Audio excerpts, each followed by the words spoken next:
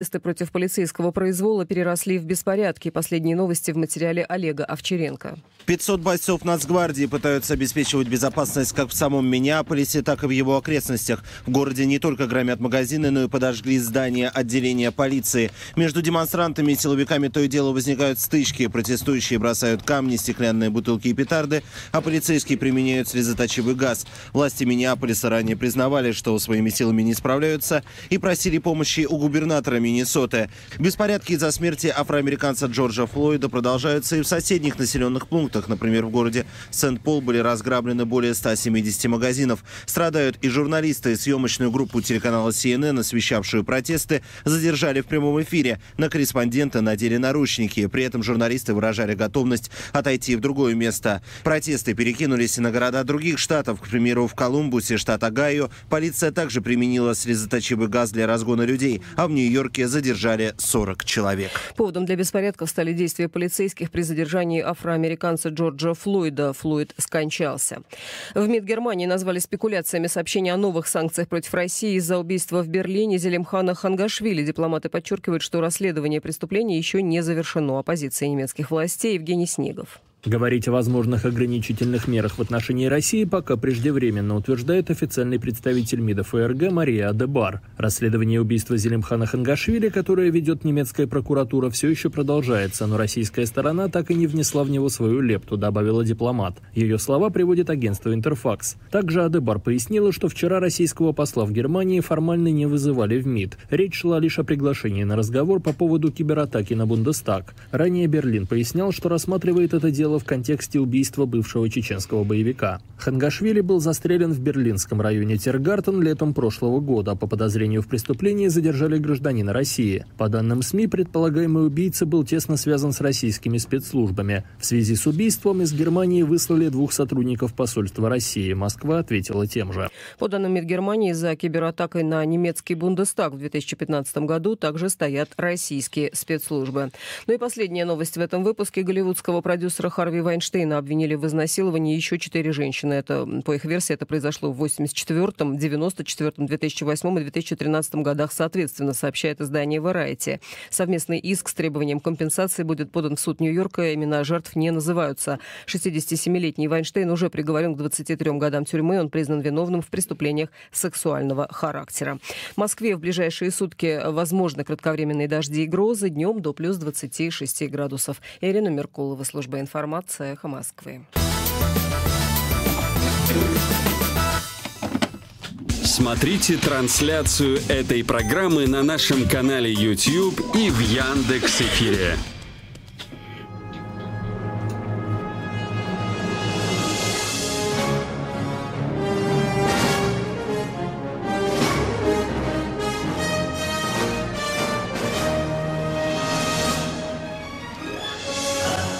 Часов и 7 минут в столице. Всем здравствуйте. Это программа «На пальцах». Как всегда в это время в ваших радиоприемниках в Ютубе везде. Меня зовут Ирина Воробьева. И, как всегда, эту программу со мной ведет Андрей Коняев. Андрей, привет. Привет. Все время хочется сказать, что ты звезда Куджи подкаста, а еще издатель научно-популярного интернет-издания N+1. Видишь, я сразу все про тебя рассказываю. Вот. А в следующий раз, когда ты просто будешь где-нибудь в Куджи подкасте, будешь говорить: я Андрей Коняев, ведущий программы «На Эхо Москвы». А? Нормально. Да? Нормально. Кросс-промо это называется. Да. Ну, в общем, я жду, потому что я уже много раз тебя так представляла, уже надо как-нибудь. Хорошо, у нас по традиции классные новости, крутые истории. Вы можете задавать вопросы, как всегда, в чате трансляции на канале «Эхо Общества» или по номеру +7 985 970 45 45. Там можно прислать смски или что у вас там есть, Viber, WhatsApp и так далее. Хорошо, давайте поговорим про воду. Про воду много самых разных историй есть вообще в целом. Я тут, знаешь, когда читала эту новость, внезапно себя поймала на том, что я думаю про всякую воду заряженную, знаешь, самую ионизированную, и вот это все живую, мертвую, вот это все. Вот, но мы поговорим про тяжелую воду. Объясни, пожалуйста, что такое тяжелая вода и как так вышло, что она оказалась сладкой. Вообще, сегодняшние новости, они прям как на подбор, одна лучше другой. Начнем мы с воды. Да. Значит, есть несколько... В состав воды, в состав молекул воды входит, значит, кислород и водород. Они туда входят в виде обычных изотопов. Если менять эти изотопы на более редкие, например, у водорода есть 3 изотопа. Протий – это когда вообще нет нейтронов, в центре только протон. Потом дейтерий – нет, сейчас это я неправильно сказал, это я не знаю. Короче, протий, дейтерий и тритий. Вот. Это 3 изотопа. Простите, чтобы не наврать, 3 изотопа водорода, они отличаются массой, потому что у них разное количество нейтронов в ядре. Вот. И, соответственно, если ты берешь в воде, заменяешь один изотоп на другой, то получаешь другую воду. То есть, соответственно, традиционно тяжелая называется вода с дейтерием. Потенциально можно делать воду с тритием, вот. Но там сложновато, тритий все-таки радиоактивный. Вот. И вот, значит, у нас есть тяжелая вода. Тяжелая вода, из-за того, что она де-факто тяжелее, у нее другие свойства у молекул. Например, у нее температура плавления льда там, на 3 градуса выше, чем у обычной воды. То есть у обычной воды лед начинает плавиться условно при 0 градусов, здесь при 3,5 градусов. Вот при 0 она еще не плавится. Вот, есть еще другие... Подожди, то есть при минус 3? Нет, плавится, все, при 3, да. Плавится, все, да, переходит в жидкое состояние. Наоборот, да, извините. Да. Вот, и, в общем-то, есть еще всякие кинетические свойства, и хорошо известно, что, вот, например, если там тяжелой воды много, то в организме, то она может вызывать всякие сбои, потому что все-таки организм заточен на работу с обычной водой. Но в каком-то количестве она всегда присутствует, просто потому что дейтерий, присутствует так распространен. Условно, там он в несколько тысяч раз реже встречается, чем обычный атом водорода, протий, но все равно встречается. Вот. Поэтому вот есть такая у нас с вами замечательная история про тяжелую воду. Штука состоит в том, что когда-то давно, когда воду только получили, да, ее попробовали на вкус. Это было в начале 20 века. И выяснилось, что вода сладкая. То есть у обычной дистиллированной воды нет ни вкуса, ни запаха. Вот. А у воды тяжелой есть вкус. Запаха, кстати, тоже нет. Это в этом исследовании опять проверили. На запах они не отличаются. Вот. Соответственно, возникает вопрос, как же так получилось, потому что не очень понятно как. Все стали этим интересоваться. Потом было исследование, в котором показали, что нет никакого сладкого вкуса, и этот вопрос закрыли до второй половины 20 века. Во второй половине 20 века уже поставили нормальные исследования, да, и выяснилось, что опять сладкий вкус появился. Да? Штука заключается в том, теперь мы должны сделать небольшой шаг, что мы за эти несколько десятков лет мы много узнали про вкус. Да? Вкус устроен таким образом, что у нас есть вкусовые рецепторы, и они реагируют на вкус. Да? Есть, соответственно, основные вкусы: кислый, сладкий, горький, соленый. Вот. Есть еще там вкус умами, да? Вот. Там, например, крысы еще ощущают вкус жира, жирный вкус. Вот. Но в целом вот у нас есть 4 вкуса, и они по-разному устроены. Вот. Но примерно благодаря развитию генетики, молекулярной биологии мы знаем, как мы чувствуем сладкий вкус, что это специальный рецептор, который реагирует на определенный кусок молекулы и реагирует специфическим образом, то есть он срабатывает. Вот. Именно поэтому, из-за того, что он так устроен, что он реагирует на кусок молекулы, мы ощущаем сладкий вкус в совершенно разных вещах. Именно поэтому сладких вещей очень-очень много. Да? Из-за того, что рецептор так устроен. Был бы рецептор попроще, он бы на все подряд не реагировал, и сладких бы вещей было меньше. И жизнь была бы, конечно, гораздо грустнее, скучнее и неинтереснее. Да? Но, слава богу, на все подряд реагирует. Вот. Соответственно, из чего состоит исследование? Оно состоит из 2 частей. Первое – это аккуратное статистическое исследование, чтобы убедиться, что люди ощущают тяжелую воду сладкой. Да? Для этого взяли группу, им давали чашечки с водой, там была дистиллированная вода, тяжелая вода, они ее выпивали и говорили, какая сладкая. Чашечка было 3, в 2 была обычная вода, в других дистиллированная, чтобы уменьшить вероятность случайного срабатывания. Оказалось, что довольно много людей, условно, 28 из 32, примерно так, выбрали нужную чашку. Говорят, что вот эта вода более сладкая. Хорошо решили ученые. Они взяли 2 вида тяжелой воды и добавили в одну из чашек вещество, которое угнетает сладкий вкус. Вот этот вот рецептор типа забивает, и он не работает. И, разумеется, оказалось, что без вот этого вещества сладкий вкус оказался вот более сладкий, люди ощущали воду, которая чистая. Вот. Соответственно, мы это выяснили. Потом мы посмотрели, что происходит с мышами. Выяснилось, что у мыши это там тоже был хитро придуман эксперимент. Мышам наливали воду подслащенную, обычную, смотрели на расход воды, исходя из соображений, что мыши будут выбирать сладкую. И оказалось, что мыши вот так вот просто это не ощущают, что это наш рецептор, что вот все указывает вот на наличие этого рецептора, что он как-то с этим связан. Вот. Теперь самая интересная часть. Так вообще все очень интересно. Не, вообще все очень интересно. Мне как раз-то и был вопрос, как они проводили исследования. Просто доверяли людям, которые говорили, сладенькая водичка. То есть странно. Да. Используя разные окольные методы, они сначала проверили людей про сладкую водичку, потом убедились, что дело именно в рецепторе. Но самое-то крутое в чем? Что в воде-то не содержится то, что может с рецептором реагировать. Я только что рассказывал, что должны быть какие-то молекулы сахара, они должны там с рецептором сцепляться, и рецептор должен реагировать. Поэтому на самом деле, и это крутая часть, это как с фолликулами, когда ты там чувствуешь запах, хотя не должен, да? На самом деле мы вообще, мы пока не поняли, как это работает до конца.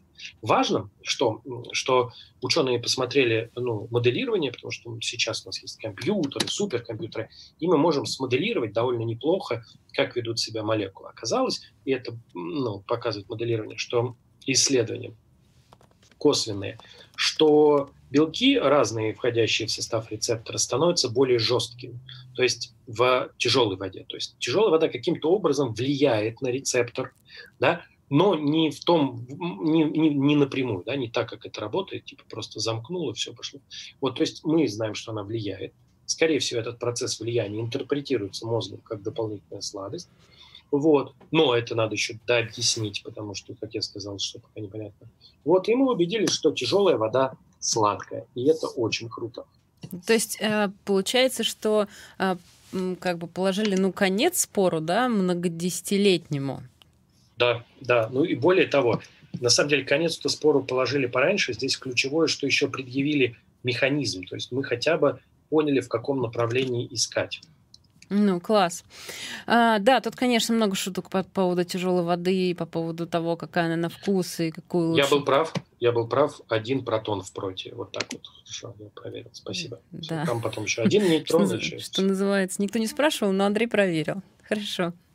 Ладно, хорошо. Про воду более-менее понятно. Тем, кому хочется посмотреть, почитать, может быть, вернуться назад к исследованиям, про которые рассказывал Андрей, вы можете зайти на сайт N+1 и там найти статью, которая называется «Тяжелая вода оказалась сладкой».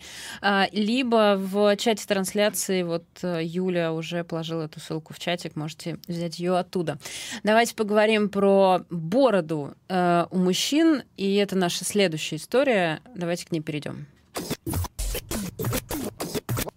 Боже мой, это прекрасно. Наконец-то кто-то, возможно, ответил на вопрос. Возможно. Я понимаю прекрасно, что не точно, но, возможно, ответил на вопрос, зачем же вам борода?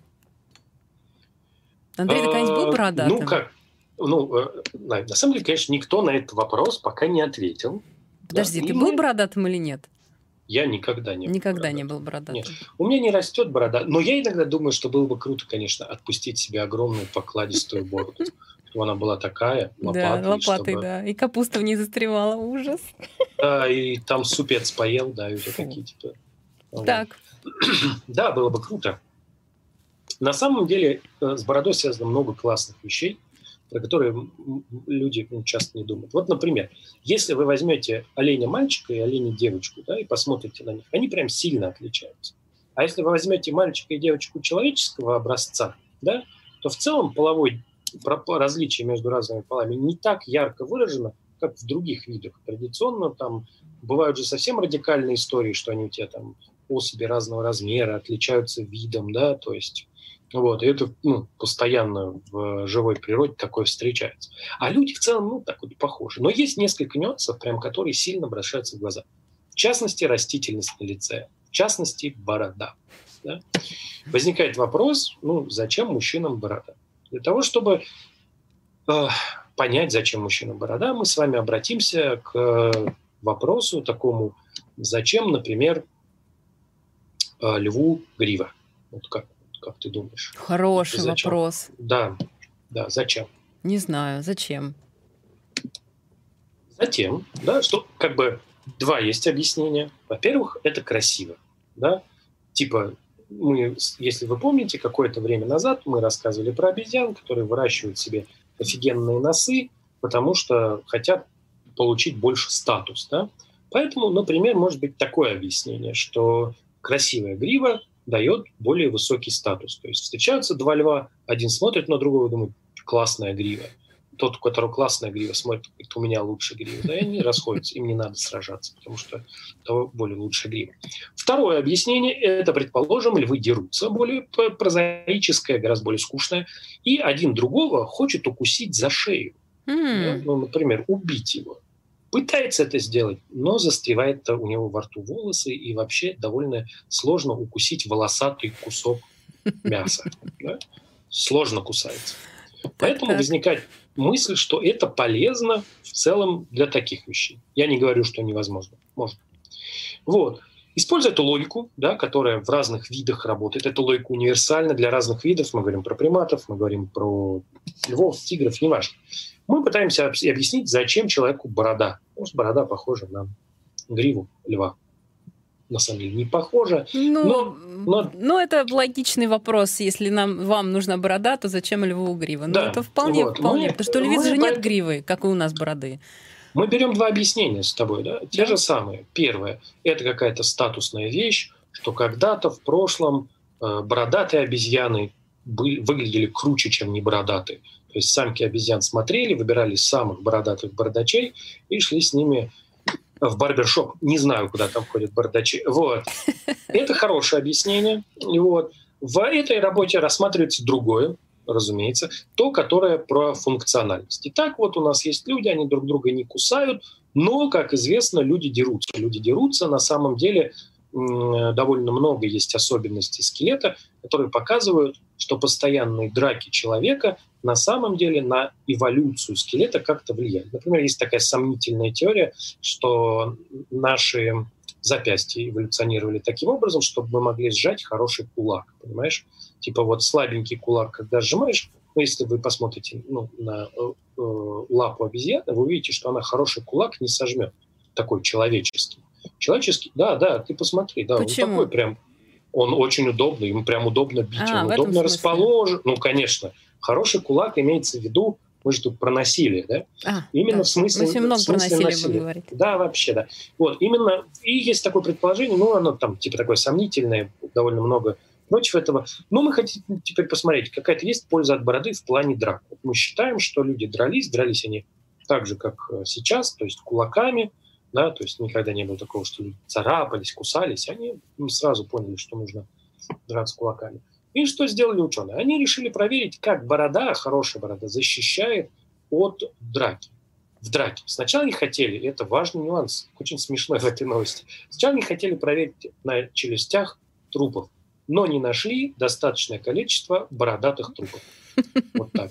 Поэтому им пришлось сделать челюсть искусственную, они сделали пластмассовую, а в качестве бороды использовали шерсть овцы. Шерсть овцы хуже, с одной стороны, с точки зрения репрезентативности, потому что там типа на квадратный сантиметр у овцы там сотни, может даже тысячи фолликул, там много-много волос. То есть он очень, гораздо гуще, чем у человека. Да, у человека там 70, то есть такой порядок. Вот, у человека с этим похуже, конечно. Вот даже с густой бородой. Но примерная плотность, да, получившегося волосяного покрова сохранится, потому что у человека волосы потолще. Вот. Что они делали? Они брали искусственную челюсть, клали ее на железку и сверху роняли тяжелую штукенцию. Смотрели, что происходит, да, имитируя таким образом удары. Да, оказалось, что на самом деле борода, по их расчетам, приводит к тому, что довольно много энергии удара рассеивается до 30%. То есть удар в бородатую челюсть в целом, да, на треть слабее, чем удар в челюсть не бородатую. Это много. Вообще Слушай, треть. 30%, да, у них там вообще там чуть ли не до 40 каких-то этих доходило, но 30% это прям производит впечатление. Да? То есть оказалось, что вот такой простой механический эксперимент показывает, что у бороды есть такая польза. Действительно ли эта польза привела к тому, что люди отрастили себе бороды, ну, пока не ясно. Мужчины, да? попрошу, так, да, не все люди отрастили бороду. Не все. Не все. Действительно ли это привело к тому, что часть людей отрастила себе бороды? Вот мы пока не знаем. Но в целом это такое любопытное замечание, и из него вот вы узнали много интересного из этого рассказа. А я тут подумала, что помимо удара кулаком, ну, о котором мы сейчас, видимо, говорим, да, в челюсть бородатую, если дать бородатому мужчине пощечину, то он ее вообще практически не почувствует. Класс. Еще одно в целом спекулятивное, но подтверждение этой теории. Ну да, то есть я не предлагаю, кстати, это проверять. Не предлагаю. Не бейте своих бородатых мужчин. Не надо. Не надо. Мы не для этого вам эту новость рассказывали. Правда же, Андрей? Нет, не для этого. Мы сеем доброе, разумное, вечное. Да, абсолютно. Как вот в той новости, когда мы рассказывали, как вырезали сердца 3 способами. Ну ладно, давай дальше. И не только в той новости. У нас вообще, как бы, прямо скажем, бородатые трупы, там вот это все, оно как бы, да. И что еда закончится через какое-то время, есть мы будем насекомых, да, Андрей? Я помню Конечно, про насекомых. навсегда. Надеюсь, что наши дети до этого не доживут. Хотя бы внуки, может быть, не доживут. Новость попала просто тебе в самое сердечко. Конечно, ты с таким удовольствием рассказывал о том, что... Фу, какая гадость, господи. Так, у нас есть еще 6 минут, а мы должны обязательно поговорить про физиков и Венеру. Значит, я только заголовок читаю, как обычно, потому что здесь я, правда, ничего не понимаю. Физики пообещали Венере, Венера — это планета, да? Я правильно же понимаю, речь идет про планету. Суперионный лед. Давай, рассказывай. Короче, на самом деле я очень люблю писателя Курта Воннегута. Да, и у Курта Воннегута есть «Колыбель для кошки». В «Колыбель для кошки» есть лед 9. Кто не читал, это такой лед, который якобы замерзал при температуре, которая была сильно выше 0 градусов. То есть он при комнатной температуре превращался в лед. И там была история, что любая вода, соприкоснувшаяся с льдом 9, превращалась в лед 9. Вот. Почему я это рассказываю? Потому что главный герой этой новости — лед 7. Вот. На самом деле там есть и лед 9, у них их там 14 разных видов. Вот. В чем суть новости? Мы знаем довольно много про воду, и вот там есть вид льда, к которому мы все привыкли. Соответственно, вода замерзает, получился лед. Существуют другие модификации льда, и их на самом деле очень много. Дело все в том, что воды в целом в космосе довольно много, поэтому эти модификации льда в разных небесных телах могут играть довольно важную роль. Да? То есть наличие льда с такими свойствами – это какая-то важная информация в целом про геологию. Вот. Ну и вообще про то, что происходит на той или иной планете. Вот. Речь идет про лед 7. У льда 7 молекулы расположены в узлах кубической решетки. У нашего льда нет, гексагональные или там по-разному как-то замерзает, когда глобальной структуры нет. А здесь вот есть такая решетка. И значит, и суперионное состояние – это когда у тебя протоны, которые вообще-то они там типа прям привязаны к атому, да, они так не бегают, да, куда попало, потому что это электроны вокруг ядра атома вращаются, а протоны, они в целом в ядре. Вот. А выясняется, что из-за особого вот состояния вот этого при высоком давлении протоны оказываются прям свободные, они прям чувствуют себя комфортно и могут мотаться довольно далеко. Это приводит к удивительным свойствам получившегося твердого тела. Понятно, да, что обычно, если у тебя протоны себя обычно так не ведут, а тут себя так ведут, ясно, что там творится какая-то дичь. Это прям просто здравый смысл. Вот. Традиционно, чтобы вы понимали, такой лед мы получать в лаборатории можем с большим трудом в каких-то милли количествах, потому что там нужно создать колоссальное давление. Да? То есть любые истории про экспериментальное изучение такого льда, таких экстремальных свойств воды, это обычно какие-то прям невероятные прорывы. Статистика показывает, теория, да, расчеты, это то, чем мы занимаемся. Вот. А как жизнь устроена? Вот мы придумали такой лед, мы дальше что-то посчитали, говорим, такой лед, наверное, встречается в газовых гигантах. И действительно там подходит нам условия, чтобы там вода себя вела таким образом. Вот. Потом мы изучаем лед в лаборатории, какие-то узнаем про него дополнительные вещи, такие типа, а может быть лед 7, встречается на Венере. И вот как раз в этой работе удалось показать, это, конечно, опять же, теоретическая работа, да, потому что все-таки там никто на Венеру пока не летал.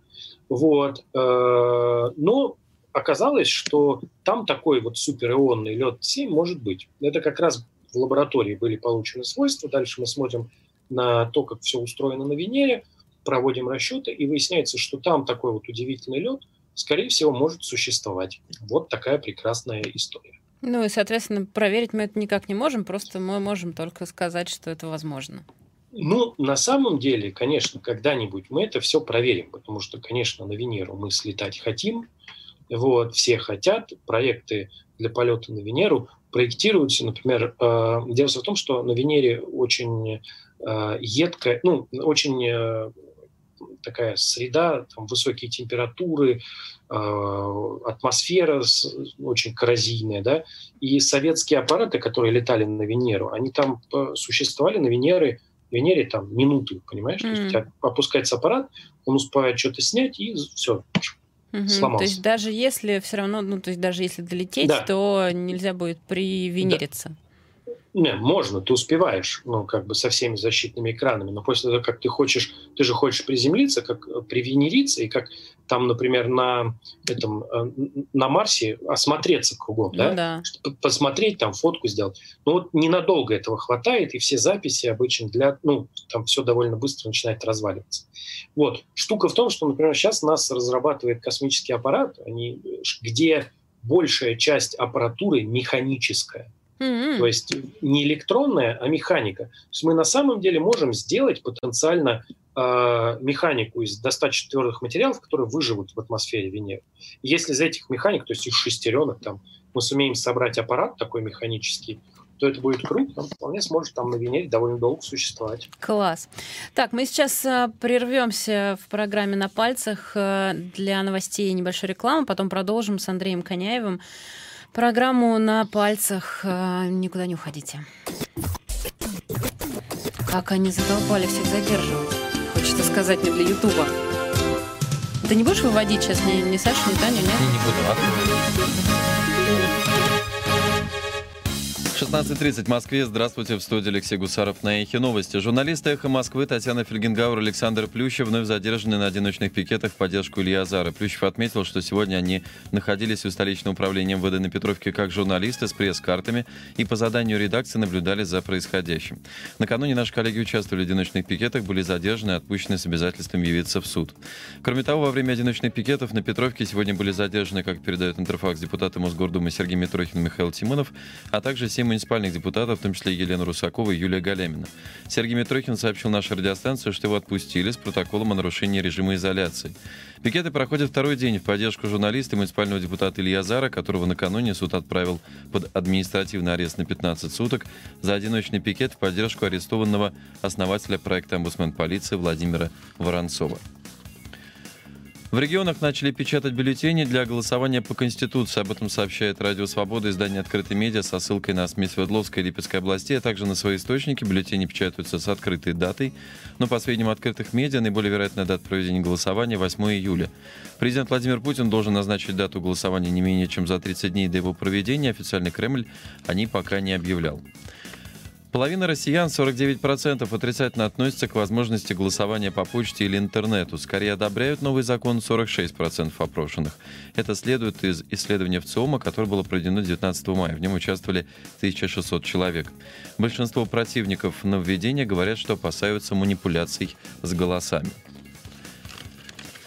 Пенсионный стаж медикам, которые борются с коронавирусом, будет засчитываться день за 3. Такой проект постановления правительства подготовили в Министерстве труда. В ведомстве напомнили, что медработникам страховая пенсия начисляется досрочно. Основным условием является стаж в 25 лет при работе в сельской местности или 30 лет при работе в городе. Александр Лукашенко заявил, что белорусам не стоит бояться второй волны коронавируса. По словам президента республики, к моменту ее появления многие граждане уже выработают иммунитет, передает агентство Белта. По официальным данным, в Беларуси зарегистрированы почти 41 тысяча больных с коронавирусом. Скончались от новой инфекции 224 человека.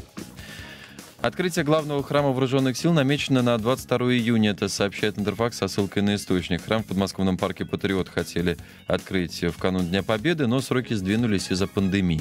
Ранее стало известно, что там появились мозаики с изображением Владимира Путина, Сергея Шойгу и других государственных деятелей, а также Иосифа Сталина. Потом в РПЦ сообщили, что эти мозаики убрали.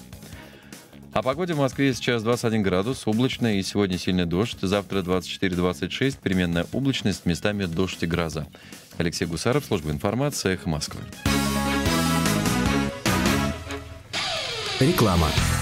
Продолжается прием заявок на участие в 20-й ежегодной национальной премии в области медиабизнеса «Медиа-менеджер России-2020». Медиабизнес – твоя жизнь. Ты достиг значимых высот. Так внеси свое имя в историю российской медиаотрасли. Участвуй, заяви о себе и встань в один ряд с лучшими медиа-менеджерами страны. Организатор – издательский дом «Медиабизнес». Прием заявок до 7 июня 2020 года. Заполни анкету на официальном сайте media-manager.ru. Реклама на радио «Эхо Москвы». Телефон 495-1010-210. 495-1010-210.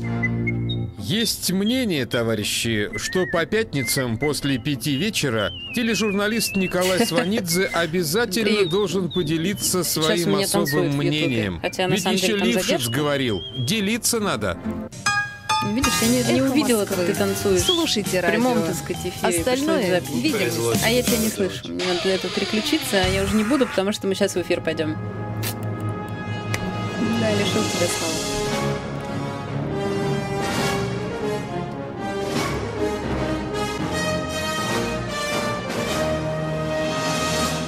16 часов 35 минут в столице. Продолжается программа «На пальцах». Андрей Коняев, Ирина Воробьева. И да, мы продолжаем. Мы вам рассказали про тяжелую воду, про возможный смысл бороды, и даже про Венеру. Теперь будем дальше продолжать. И у нас есть еще 3 совершенно потрясающие истории. Давайте мы уберем уже заставку и начнем говорить про выдуманные ругательства, которые, как выяснилось, облегчают боль хуже настоящих, но для меня тут сразу возникает вопрос, а что настоящие действительно облегчают боль? То есть, когда ты себе стукнул молотком по пальцу и крикнул то самое слово, тебе легче становится?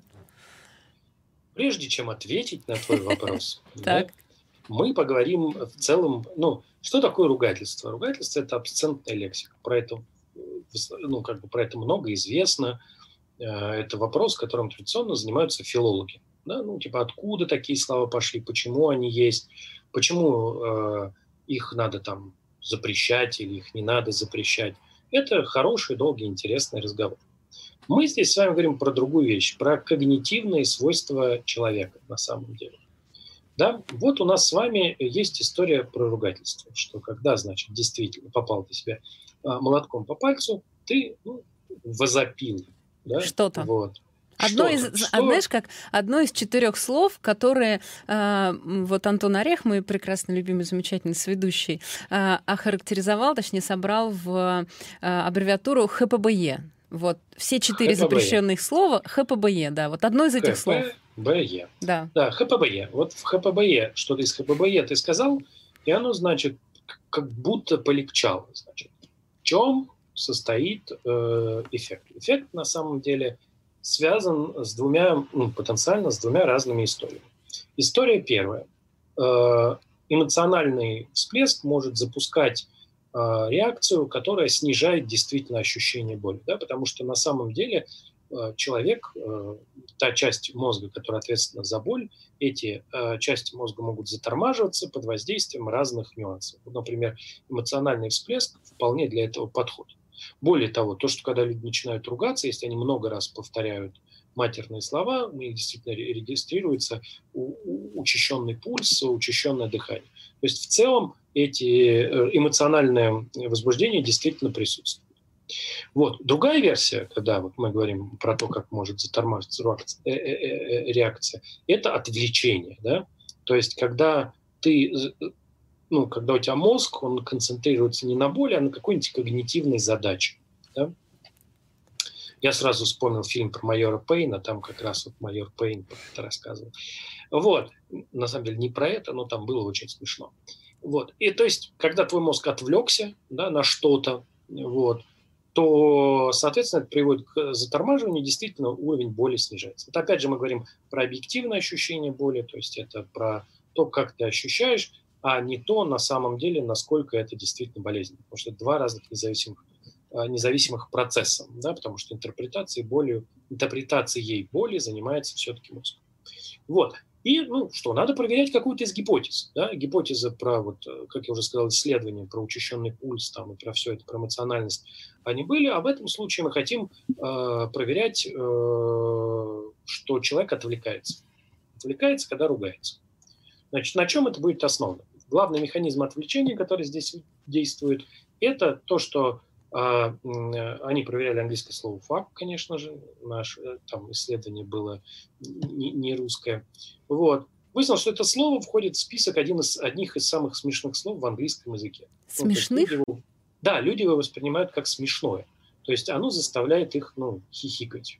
Да? Вот как бы. Нервненько. Смешное, да, нет, смешное не в смысле, что это типа шутка, да, а просто вот какие-то вещи вызывают смех, неважно, нервный, стеснительный, какие-то не вызывают. Вот это слово вызывает. Поэтому возникла гипотеза, что вот этот механизм, тот, который работает. То есть когда человек начинает ругаться, он отвлекается на то, что ругается, это смешное слово, у него запускаются процессы в мозгу, которые, соответственно, позволяют ему забыть, что он только что попал себе по пальцам, по молотком по пальцу. Вот. Как мы это будем проверять? Для этого мы придумаем ругательство. Вот. Сейчас какие-то там были там классные слова. Смешные, да. Фач и твизпайп. Вот. Значит, что это за слова? Одно будет, значит, фач – это будет ругательство. Да. Скажем, это ругательство. Угу. А твизпайп – это просто будет смешное слово. Просто твизпайп. Оно вот в представлении исследователей, которые, значит, придумали это слово, показали разным людям, люди сказали, что да, забавное словечко, смешное. Вот. Мы с тобой, конечно, не можем оценить все прелести твизпайп, потому что мы не носители языка английского, может быть, и хорошо. Вот. Поэтому, дальше надо причинить людям боль. Вот. И это самая интересная часть исследования, конечно же. Я знала, что мы придем к этому, и ты будешь радоваться. Да, конечно, ледяная вода. Берет человек, засовывает туда руку, а дальше ему говорят, ругайся. И кому повезло, тот ругается нормально, без всяких этих фачей. Кто-то там фач. Вот. А кто-то там твизпайп начинает зачем-то говорить. И мы дальше смотрим на их реакцию, они оценивают свои болевые ощущения. Вот. В целом собираем их реакцию и смотрим, что произошло. Да? Вот. Разумеется, как нетрудно догадаться, как следует, в общем-то, из заголовка, ни фач, ни твизпайп особенно людям не помогли. Да? То есть, более того, судя по всему, история про то, что слово «фак» смешное, оно тоже не работает, потому что твизпайп был смешным словом, от такого отвлечения не происходило, значит, скорее всего, польза в этих ругательствах, да, она какая-то, такая более глубокая. Да. От себя замечу, что, понятно, что эта новость интересна тем, что ученые ругательства придумали, вот, что здесь используются только статистические методы на основе личных впечатлений человека. Потенциально, конечно, реакцию. То есть там ничего не замеряли, просто спрашивали, тебе стало легче или нет? Слушай, тебя избаловали наши новости? Абсолютно. Ничего не замеряли. Как, что, там никто даже в МРТ не лежал, да? Никакие электроды никуда не вживляли? Что, эпилептиков в этот раз не трогали? Да, и эпилептики. А выборка какая была? Хотя бы, может быть, выборка была 100 тысяч, да? Несерьезно вообще, Андрей. Такая важная тема. А они как-то подошли к этому, я считаю. Слушай, любое пионерское исследование должно быть таким, оно такое, потом там будут и выборки, и все. И мы обязательно разберемся. Вот, такая классная новость. Мы, опять же, не призываем вас, так сказать, ставить эксперименты и на себе проверять эту историю вообще совершенно, потому что, какой смысл в этом? Вот нам ученые уже сказали, что происходит так, вот так, а дальше они нам еще что-нибудь скажут, наверняка проведут еще какой-нибудь бесчеловечный эксперимент, вот, и расскажут нам какие-то новости. То есть, чтобы вы понимали, ёкарный бабай, да, это все не работает, судя по всему. Андрей, только не надо говорить, что именно работает, пожалуйста. Нет, мы на радио, я все прекрасно понимаю. Да, мы ограничены, но вот эти все слова. В общем, имейте в виду, не работает. Ладно, тогда давайте поговорим про нейросеть и этику. Что-то у нас с насилием сегодня зашкал, Андрей, в программе. Даже нейросеть, так сказать, за насилие внезапно оказалась. Этическая нейросеть. Я скажу, что сегодня прям флеш-рояль. То есть у тебя физика в космосе, бородатые мужики, сладкая тяжелая вода, понимаешь, выдуманное ругательство. И, забегая вперед, наша последняя новость будет про коронавирус, конечно. Конечно. Вот. На сладкое оставили. На сладкое, да? Какой каламбур. Смотрите, классная новость. Вот есть этика. Этика до недавнего времени, условно, там, до каких-то десятилетий назад, это была такая вещь. Например, всем известна задача вагонетки, да, или там парадокс вагонетки. Как она звучит? Вот у тебя есть вагонетка, ты можешь переключить, там сколько-то людей, то есть ты не вмешиваешься, и они точно погибнут. Или ты вмешиваешься, но погибнет другой человек. И дальше начинаются издевательства над людьми, там типа бабушка, здесь толстяк, и так далее, и ты должен сделать вот этот выбор. Это такой этический выбор, игра в этический выбор, умозрительный эксперимент, который не имеет никакого отношения к реальной жизни. Очень удобная абстракция. Проблема заключается в том, что последние лет 15-10 эти все абстракции стали превращаться в реально существующие задачи. Задачи, например, связанные с тем, вот едет у вас машина беспилотная, да, и кто-то выбегает на дорогу. Вопрос, что этой беспилотной машине делать? Она может попытаться вывернуть и подвергнуть опасности, например, тех, кто в машине, может поехать дальше и, соответственно, подвергнуть опасности пешехода. Соответственно, это выбор тот самый, вагонеточный, вот, но который завязан на конкретной ситуации, которая вполне может случиться на дороге. Традиционно вопросы этики в этом смысле они обходятся, как, там, например, есть такой подход, мы давайте посмотрим, как ведут себя водители в таких ситуациях, научим нейросеть, и она будет себя вести так, как повело бы себя в этой ситуации 89% водителей, а когда случится суд, который рано или поздно случится после аварии беспилотника, мы скажем, вот это так, статистика.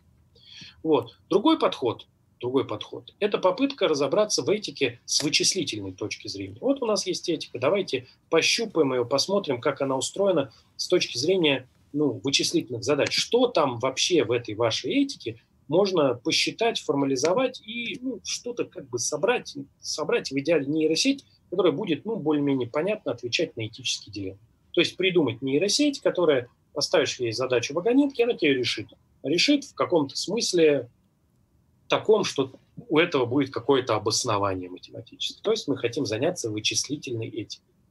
Разумеется, как это традиционно бывает, первый подход к снаряду – это такой эпический провал, да, что даже как бы смешно, потому что очень хочется зачитать. Итак, как вот у нас, значит, была устроена эта нейросеть?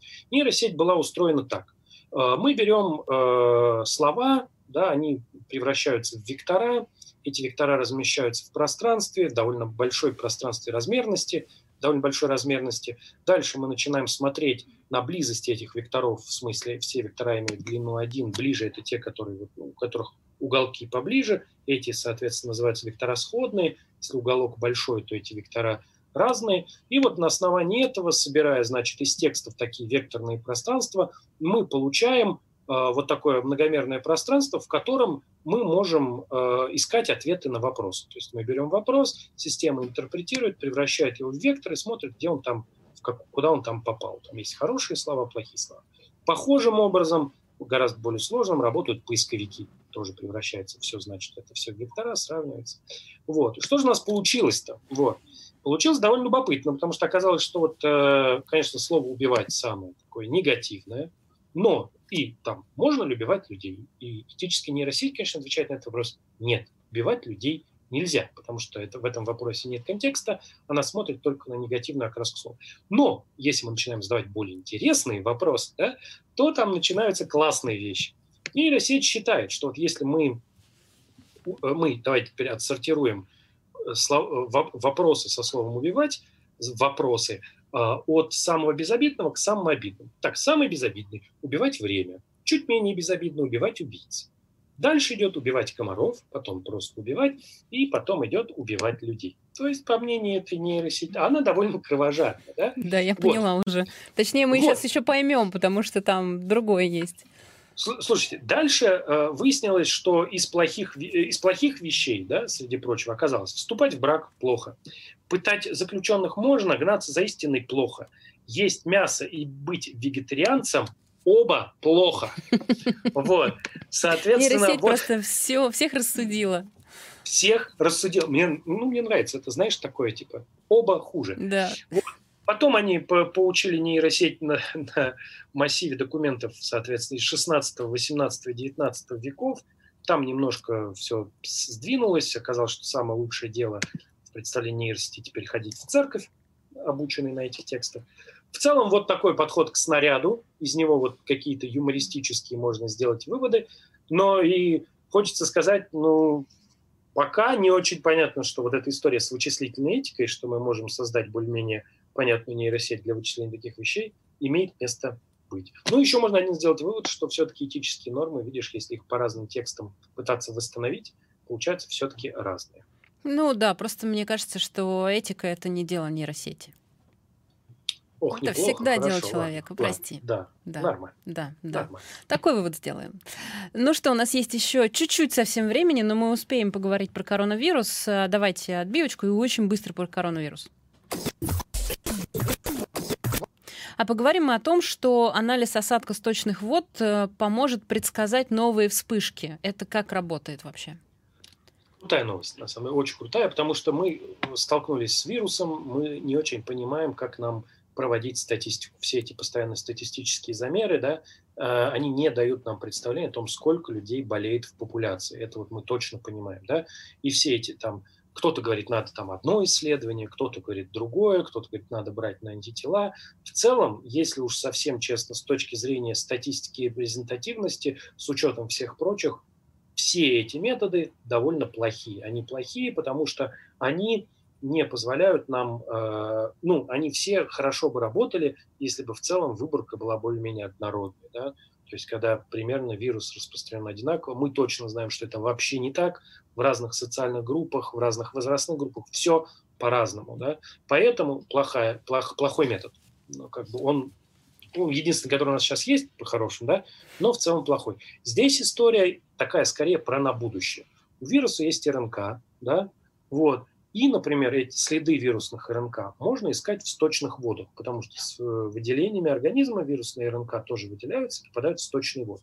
В каком-то смысле это довольно остроумная идея, потому что сточные воды со всего города смешиваются, и в целом, грубо говоря, да, количество вирусных РНК в популяции, да, то есть количество заболевших особей, как-то должно коррелировать с количеством вирусных РНК непосредственно в сточных водах, да. И оказалось, что эта корреляция есть, и там, конечно, график, вы посмотрите, почти один в один.